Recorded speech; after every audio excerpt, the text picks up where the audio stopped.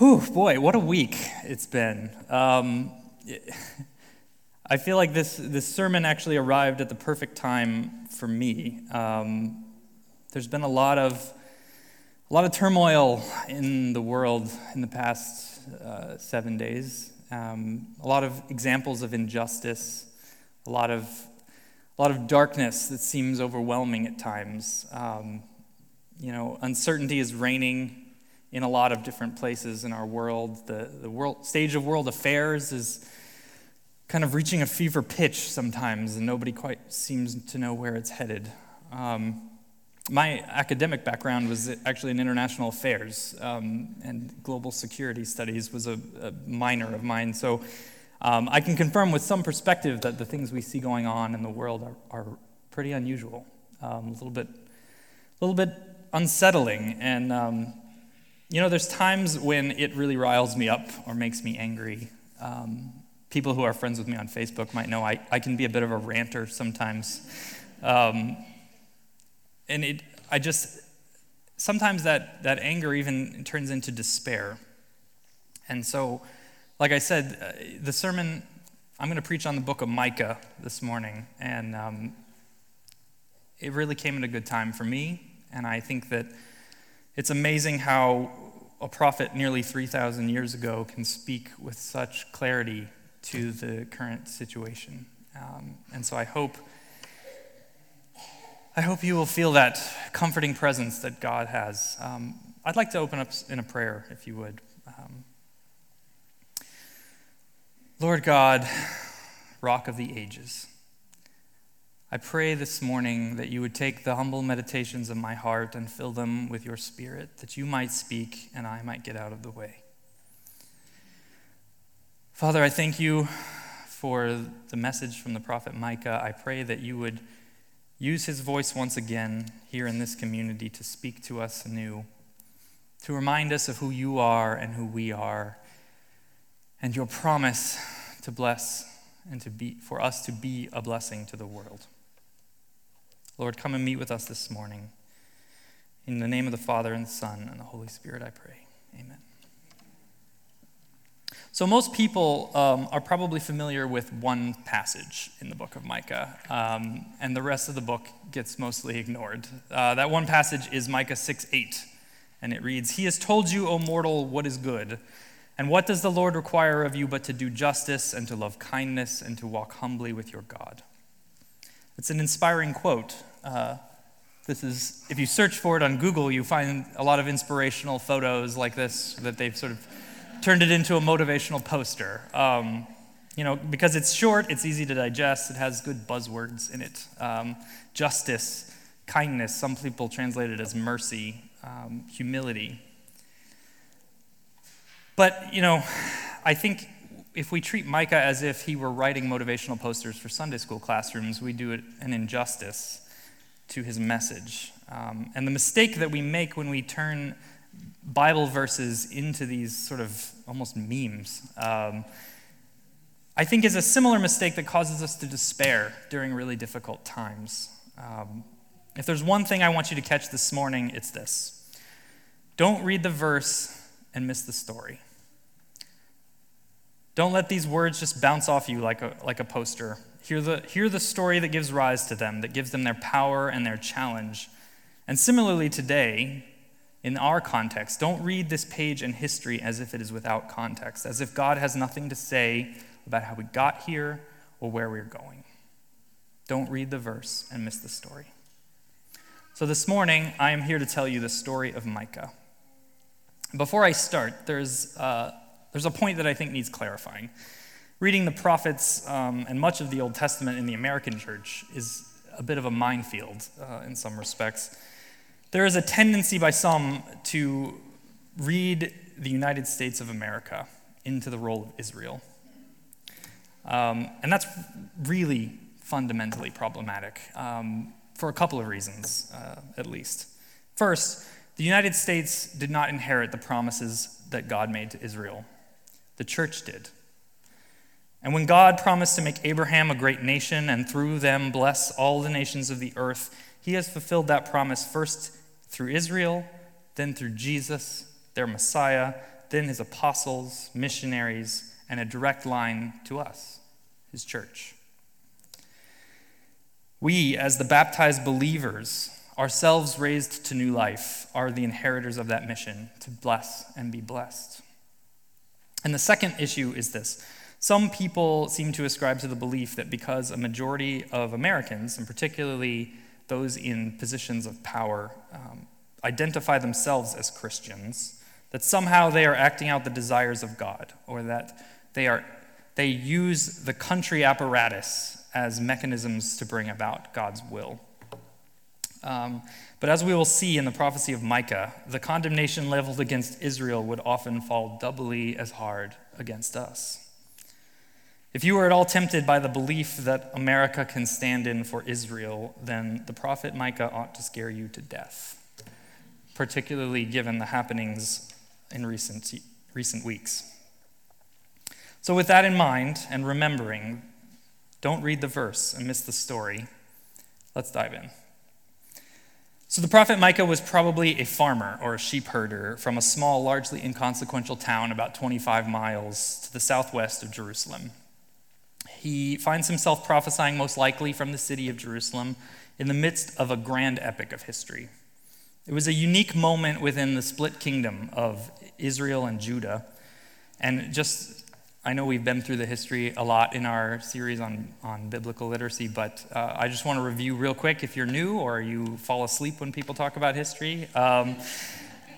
So after King David ruled Israel and established the capital city of Jerusalem, and then his son Solomon built the first temple a little after 1000 BC, he grew it into one of the wealthier nations in the region. Things were very good for Israel for a long time.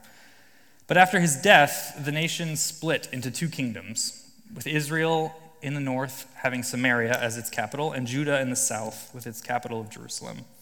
And there were about 180 years between the death of King Solomon and the beginning of Micah's ministry, which is a similar interval between the life of Abraham Lincoln and us today, to give you a sense of scope. Outside historical sources suggest that during Micah's lifetime, Judah may have actually sided with the Assyrian Empire in waging war against the northern kingdom of Israel, who were then scattered throughout the Assyrian Empire. So as Micah begins his ministry, the Assyrian Empire is knocking on both kingdoms' doorstep. Its forces are gathering all around. Historical records suggest that the Assyrian Empire had already surrounded Israel and Judah on all sides. But through some combination of diplomacy and small military clashes, they were trying to strike a balance between possibly conquering Israel whole or demanding monetary tribute from its king in exchange for peace. Now, they could afford to pay tribute to Assyria in part because within the capital cities of Samaria and Jerusalem, things are going quite well economically, particularly for the elite class of religious leaders, landowners, and judicial magistrates. And these are the people that Micah tends to talk to most directly in the book. They have used control of the temple and legal institutions as powerful tools to enrich themselves and to live quite comfortably.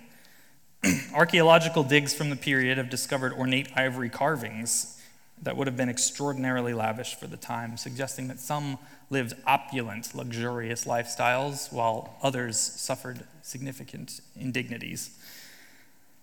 The book of Micah reads as a series of proclamations or sermons delivered by Micah on speaking on behalf of God and occasionally adding his own editorial commentary, and the ruling elite of Israel and Judah responding to his prophecy.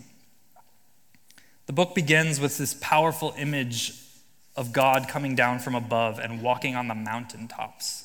It's a poetic picture where the mountains melt under God's foot as he steps down from heaven and the valleys burst open, and he arrives to deliver judgment on his people. If you have your Bibles or your smartphones and you want to open up, I'm going to jump around a little bit through the book because I'm trying to cover the general themes, but I'm going to start in chapter 2, verses 1 through 3. If you don't know where to find Micah, as I actually had trouble finding it when I began writing this, it's near the end of the Old Testament, a few books after the Psalms. Chapter 2 starts this way. Alas, for those who devise wickedness and evil deeds upon their beds. When the morning dawns, they perform it because it is in their power. They covet fields and seize them, houses and take them away. They oppress householder and house, people and their inheritance. Therefore, thus says the Lord, now I am devising against this family an evil from which you cannot remove your necks. You shall not walk haughtily, for it will be an evil time. So what was their sin? They used power to take land that they wanted, and in doing so, they robbed people of their homes and livelihoods with their greed. They took what they could, and in turn created poverty for those they took from. Land was very important in ancient Israel. It was largely agrarian society, as most were at the time, where people make their living via farming. You couldn't really live decently without some access to land. And this is part of the reason that so much of the Torah is devoted to rules and regulations around the use and care of land. In many cases, it was literally the difference between life and death for the poor.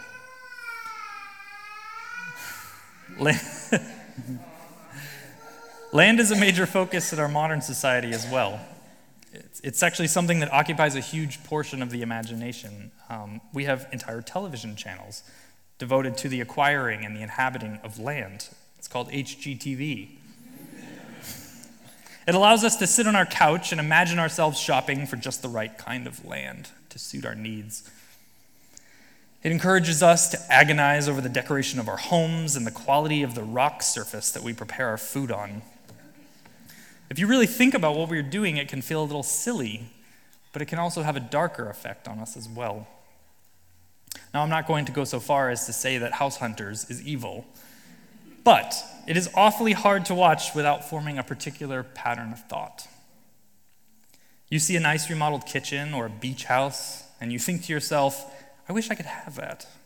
I wonder what it would take for me to afford that. It's nice to dream, isn't it? But what you're really asking yourself is, how much power would I need to acquire that? What would I have to do to make my life like that? How might I rearrange my priorities to get there? You see, the problem is not remodeled kitchens or beach houses. It is a much deeper problem. It's the same problem that Micah is getting at here 3,000 years ago, and because it is an ancient human problem that seems to have run rampant in Israel and runs just as strongly through our society's veins today. We come to believe that the currency of life is power, and that fulfilling our desires is its purpose. And this grand prophetic vision of Micah, God tramples the mountains to come down just to deliver the message that this is not justice, that it's wickedness. For Lent this year, I decided I was going to try to do something a little bit different as a spiritual discipline. I decided I was going to try to give up yearning. And I'll admit that up front, it was pretty much an exercise in constant failure.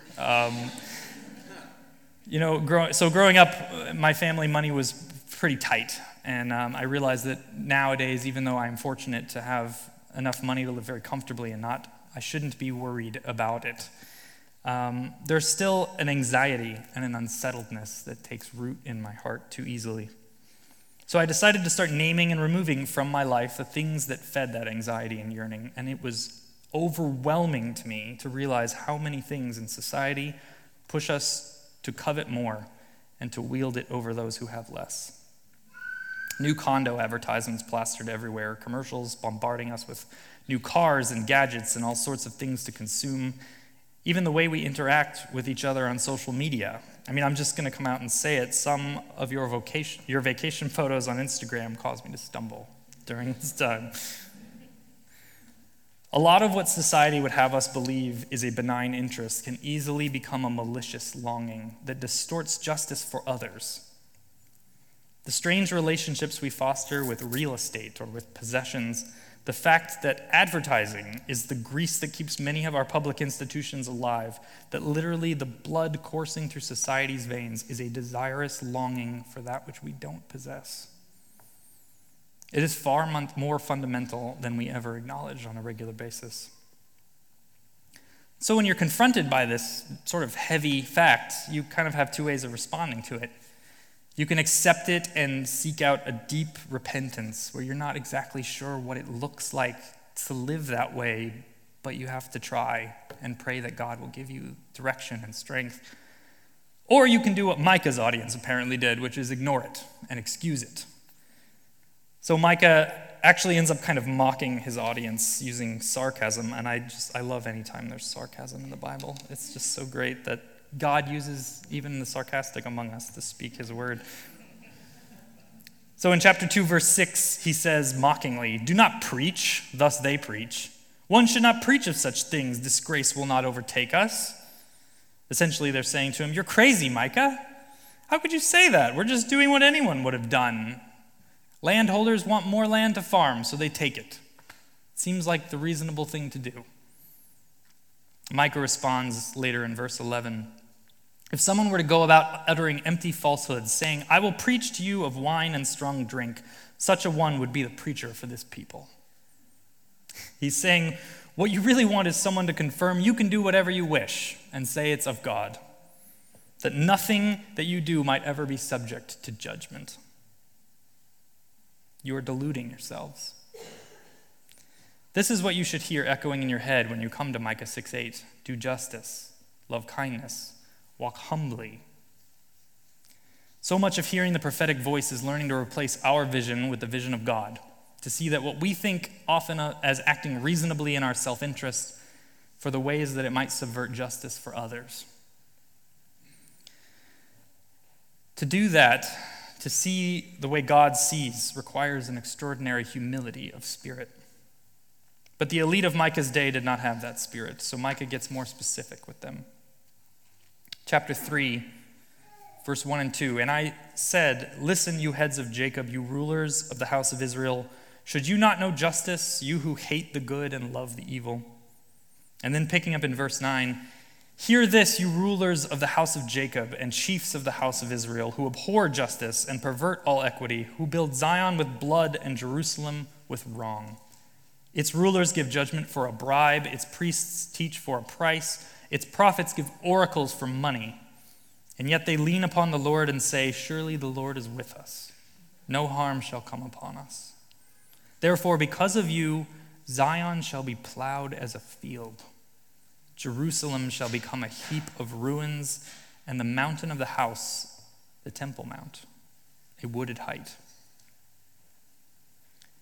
In each case, the sins of the Israelites are that they used power to better themselves rather than to bless.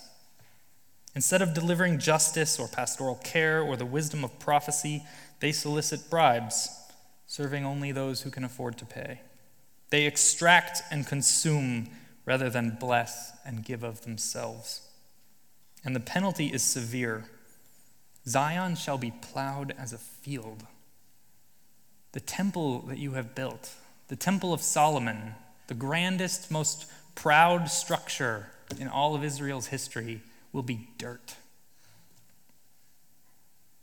It's an interesting metaphor for complete destruction by a rural farmer turned prophet, though, isn't it? A hint of hope that even in complete devastation, God lays the groundwork for new life. And then appropriately comes the promise of restoration.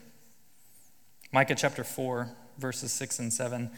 "In that day, says the Lord, I will assemble the lame and gather those who have been driven away and those whom I have afflicted. The lame I will make the remnant, and those who are cast off a strong nation. And the Lord will reign over them in Mount Zion now and forevermore." There is something really fundamental to the prophetic vision in Micah and all of the prophets, really. The weak, the outsider, the rejected, these are not ancillary figures in the story of God. They are not even the recipients of charity or passive beneficiaries of God's favor. They become the main characters. The powerful have run amok in Israel. They have angered God to the point that he destroys their temples. And then what does he do? Does he choose among their leaders, their soldiers, their wise men? No. He chooses from the weak and the afflicted. And on the plowed field where the temple once stood, he promises that again he will build a strong nation. We have a human tendency to polarize ourselves. We inevitably leave some people on the margins, excluded from full participation, their needs ignored. And then others consolidate power, money, and favor. They are esteemed by virtue of their position, and they become obsessed with maintaining it. the prophet makes it clear which side God has chosen. And I think periodically we need to be reminded of that, and sometimes to endure a little judgment, so that if necessary, God can remake us centered around the weak and the outcast.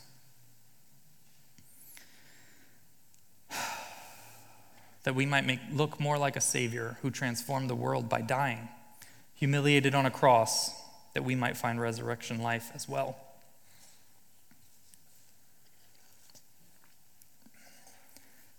I think in today's context, if you want to despair, you can always find reasons to despair.